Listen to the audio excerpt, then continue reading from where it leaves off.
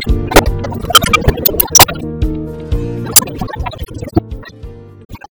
is Dave Dubeau with another Property Profits Real Estate Podcast. It's my pleasure to have Todd on the call. Beautiful Minneapolis, and Todd is a very explosive entrepreneur. Since 2008, he's done all sorts of cool stuff. And he's done focuses on multifamilies these days. 50 minutes in his portfolio. He's going to share with us some. Thanks for having me on, Dave. Pleasure. So, like that long time, but how did you get started? What sparked interest? I knew almost anything else, and what that else was, and it was just reading and educating myself that I decided, hey, I want to run my own business, and this real estate thing seems like a fun thing to do. So probably timing couldn't have been worse or better. It depends on how you look at it. Everybody now looks back and goes, well, timing couldn't have been better. But at the time, the real estate market was taking a complete nosedive. At the time I was starting to kind of research, the market was still pretty hot. But it took a complete nosedive, obviously, in late 2007 into 2008 and 2009. And, it was kind of scary waters, but I really wanted to do something else, get involved, and it made a lot of sense. So that was the kind of start, is just honestly just through self-education and getting involved in it. And like you said, I did a lot of fix and flips. I did some wholesaling. I bought a mobile home park. I bought a ski resort. I've done all kinds of different developments, seller financing stuff, multifamily, kind of done it all, done some commercial. So, and now my focus is multifamily syndication, value add properties, buy and hold them and keep them for 5 to 8 years and kind of turn them over and do it again. So how long was it before you started getting into real estate, even in like the worst real estate market in living memory in the United States, before you're able to quit that good, secure school teaching job? Yeah, well, teachers in the U.S., I don't know what they make in Canada, but teachers in the U.S. don't make very much money. So I think I was making about $30,000 a year by the time I quit. And that was 5 years into my teaching career. So it took me, from when I started buying real estate, it took me roughly 2 years before I quit my job. So did you jump right in? You start doing flips were the first thing you started doing, is because you're a handy kind of guy, or what was it? So yeah, first thing I did is actually I bought 3 houses all at one time, all within, they weren't one transaction, it was 3 consecutive transactions, all within a couple of weeks of each other. Yeah. The first property, and I don't remember what order they came in, but the first property was single family. My wife and I bought to live in and to fix up. It was a foreclosure, a complete wreck.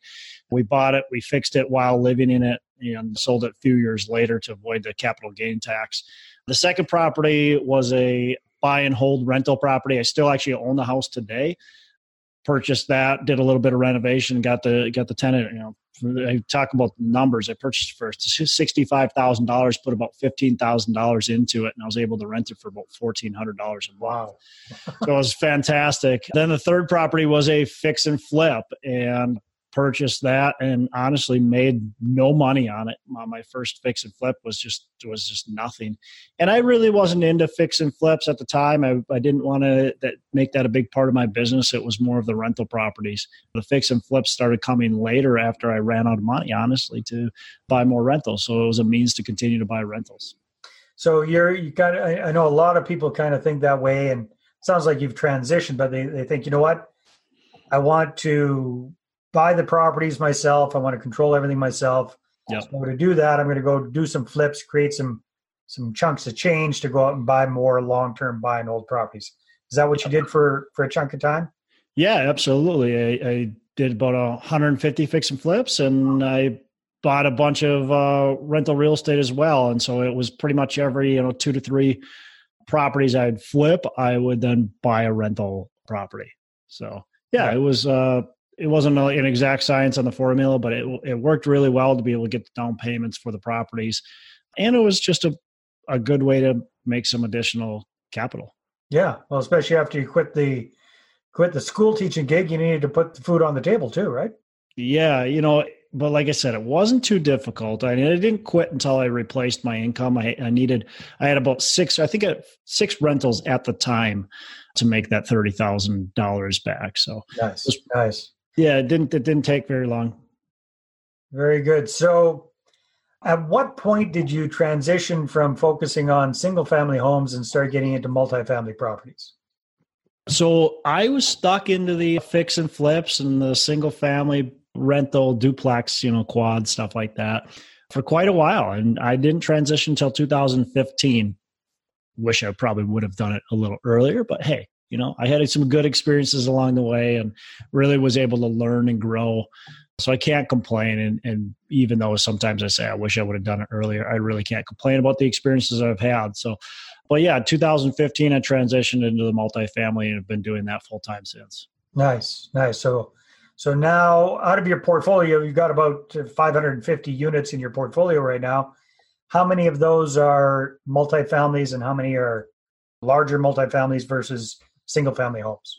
Yeah, large majority of them are multifamily. I mean, nearly 500 units is going to be my multifamily stuff. Nice. All right. So you built that up in a pretty short period of time. I mean, at the time we're recording this, it's starting to get to be late 2019. So you're looking at about 4 years that you've been really rocking and rolling with multifamily properties. How did you make that transition? What was it that kind of spurred you on to switch from single families to multifamilies? Well, what kind of triggered me to do it, first of all, when I first started doing this business, I wanted to buy multifamilies. I wanted to get 1,000 units. That was my original goal back in 2007, 2008. And I just didn't know really how to get there. I didn't understand multifamily, thinking I could buy a 200-unit building. That didn't make any sense to me. I was a school teacher. That doesn't make sense. Mm-hmm. So it took me a while to really process that and be able to do it. But what ended up happening is I had a business partner for a while there, and him and I went different directions. And when that happened, I really looked at my portfolio and I decided, okay, what makes the most amount of sense? Do I keep on doing these flips, which I kind of had burned out doing, quite frankly? 150 of them, yeah.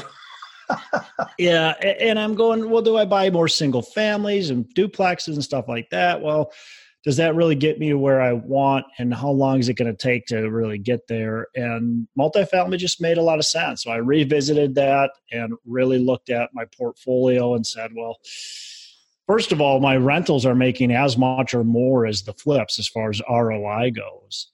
So that makes a lot of sense to continue the rentals. And then when we can start scaling and getting into the larger multifamilies, well, that makes a lot more sense. So I had investors that I used for my fix and flips. I just had a conversation with pretty much all of them, or with all of them, and told them what I was going to plan on doing and wanted them to come with me. And they all said, yeah, let's do it. So they all came along for the ride on the transition, and so far, so good. Nice. Well, that's awesome. So let's switch gears here a little bit, if you don't mind, Todd, and let's talk about working with investors, because that's kind of my main focus these days. And I'm pretty familiar with how it works up here in Canada, but things are a little bit different in the States. So let's go back to when you were doing fix and flips. Yep. How were you typically structuring those kind of deals with your investor partners? How did without going into too much detail, big broad strokes, how did that work?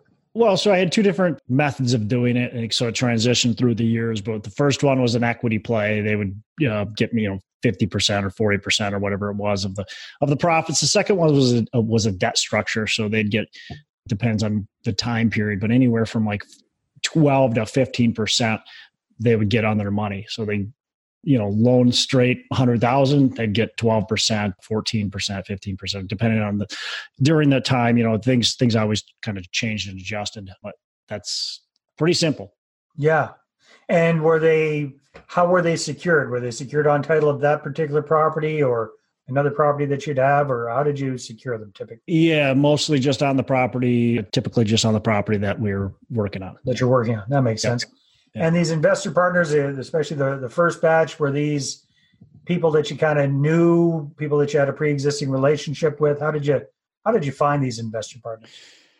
Yeah, so they were either people that I knew or my partner knew and just had some sort of relationship with. None of them, especially my early on investors. None of them were like close friends or family. I shouldn't say that one of my original investors was a close friend, but for the most part, they were more of just kind of acquaintances that I got to know, or referrals too. So that's kind of, most of my private investors came like that. Interesting. All right. So then let's fast forward to 2015. You're making a big switch from doing flips, where you're getting your investors 12 to 15%, probably in 3 or 4 months. Because it sounds like everything was quick. Yeah, because you guys had things going on a conveyor belt there, a factory production line, it sounds like. So then you switch from that to a much longer term buy and hold strategy. It sounds like you got a lot of those investors to come on board with you to the new long-term buy and hold. How did you convince them that this is the way they should be going after they were used to that? Yeah, sure. Well, it was pretty simple, honestly. We just sat down with them and showed them the numbers. So I just would give them some sample deals and say, well, look, here's the deal. Here's the return. This is what I'm expecting to get. And does this look attractive to you? And for the most part, when I'm looking at these sample deals, I can go, okay, you're going to get 8 to 9% on your money on an annual basis on your cash on cash. Mm-hmm. And then you're going to get an IRR of, 15 to maybe 20% to kind of the higher end. And so when you boil the numbers down, it actually is just pretty much just as good, because I'm paying a straight 12. At that time, I was paying a straight 12% interest, 12% annualized interest. Okay, so simple interest annualized. So simple annualized interest. So when they look at it, they go, oh, well, this looks really good. I mean, I'm going to have, my money's tied up for 5 years, but they don't want their money back anyway. They right. want the profits. We want to recycle it with you anyway, right? Yeah. And so, more stable, committed investment. And so I think it was a pretty easy transition. And they all trusted me. I'd given them their money back. They had no reason not to trust me. You had a track record. You had the credibility already. Yep. And that's really important. Obviously, as you're somebody going out there and going, well, I want to raise some capital. Well, have you done it before? What's your track record? And so you got to somehow create a track record, whether that's through how I did it, working my way up, or whether that's bringing in partners or whatever you've got to do. But you got to build a strong track record. That's going to be vitally important, in my opinion. Oh, definitely. Yeah, no, that makes sense. So, Todd, if you don't mind explaining the transition. So it's pretty cut and dry with the fix and flip of a single family home, in and out fairly quickly. Yep. Now you're focusing on large multifamily properties and you're syndicating these deals. So for folks that aren't familiar with what syndication is, what does that mean to you? What does that look like with your current properties and your current investors? Yeah, pretty simple. Just pooling a bunch of people's money together. So we might need a couple $1 million, 2, 3, 4, whatever, 5, 10. It depends on the size of the deal, but we get 2 different debt structures, right? So we've got a debt structure with the lender. Okay, they're going to lend 70, maybe 75% of the purchase price. Mm-hmm. Okay, and then I've got that gap. Then, so I got the lender that lend, let's call it 70%, and I might have an additional $5 million that I need to come up with. Well, if it's not sitting in my piggy bank, then I've got to figure out, how do I get it? And that's going to be brought by the equity partners then. And the equity partners then are my partners. They're limited partners. And all the limited means is that they have limited liability, basically. They've got very limited responsibility. Their responsibility is bringing money to the table, and their liability is their money. So they're limited partners, and they're getting a chunk of the deal. So they bring $5 million into the deal. In my case, they get 70% of my deal for bringing that $5 million in. Now, it doesn't mean you bring in all $5 million. Usually, we have 30, 40, 50 investors that are going to bring in that $5 million collectively, and you get that share of whatever you brought in. Nice. It's very similar to investing in like the stock market, just with a real estate product, set up a little differently, of course, but it's similar. You're getting shares. You're very limited in your liability. So what's, for somebody who hasn't, obviously there's a lot to look into with syndicating a deal, but are there do you have to get special consideration with the Trade Commission, the Securities Commissions, that kind of thing? Do you have to set up a corporation? Is it a big, cumbersome, legal, expensive process, or is it fairly simple? Oh boy, I mean, that's kind of hard to answer. So you don't have to have any kind of licenses or anything like that. Anybody could do it. You're setting up an LLC typically that's going to buy the property. You're going to have your LLC that's going to be part of the general partnership, which is the controlling partner. Usually there's a controlling partner or partners, and that's called the general partnership. And then you've got the limited partners who are the investors. As far as legal costs, yeah, it's I don't know about expensive. It depends, but you're going to spend around $10,000, potentially a little bit less, potentially a little bit more. But you're going to spend around $10,000, and you've got to file with the SEC, whatever rule or exemption you're using. So it's definitely something you want to bring attorneys into the mix and make sure everything's done legally the right way for sure. Somebody who's trying to get into it, I think the biggest thing is you've just got to study. You've got to learn. It's like anything. You've got to gain knowledge in it. Maybe you know how to do multifamily, but you've got to also know then how to do syndication. I mean, you have to learn the language. You have to understand the rules and regulations. You don't have to be an expert. You don't have to be the lawyer, but you have to know enough to understand what you're doing. No, that makes sense. Awesome stuff. So, Todd, we're just wrapping up here. This has been very, very interesting. Appreciate it. Do you help other investors out? Do you help people out that are getting into real estate investing, especially multifamily investing? Yeah, definitely. So I do some mentoring. I've got some paid one-on-one coaching that I do. I also do some group coaching as well, or mastermind. I call mastermind groups, where I bring in a group of, a dozen or so individuals, and we have really solid group calls and lots of learning, lots of content. So I do that. And I've got my own podcast as well. It's called Pillars of Wealth Creation. Anybody can listen to that, of course, after they listen here. And so that's definitely passionate about that. Like I said, I used to be a teacher. And so now I'm kind of back into teaching just in real estate. That's right. Well, that is an awesome complete come around. So if people want to find out more about you, Todd, what should they do? Where should they go? Sure. A couple different websites they can visit: VentureDproperties.com. They can connect with me in any capacity, honestly, but if they want to learn more about investing or just anything that I got going on, that definitely there's some blogs and they can view my podcast there as well. The other site is coachwithdex.com, and they can definitely learn more about my coaching if they want to get involved with that, or just have a free call and to kind of discuss if it's right for them. Awesome. Sounds good. Thank you very much for being on the podcast today. I really appreciate it. It's been great. Absolutely. Thank you, Dave. All right, everybody. Stay tuned. See you on the next episode. Bye-bye. Well, thanks very much for checking out the Property Profits podcast. And if you like what we're doing here, please head on over to iTunes, subscribe, rate us, and leave us a review. Be very, very much appreciated. And if you're looking to create a regular flow of inbound investor inquiries about your real estate deals, then I invite you to attend one of my upcoming live online demonstrations.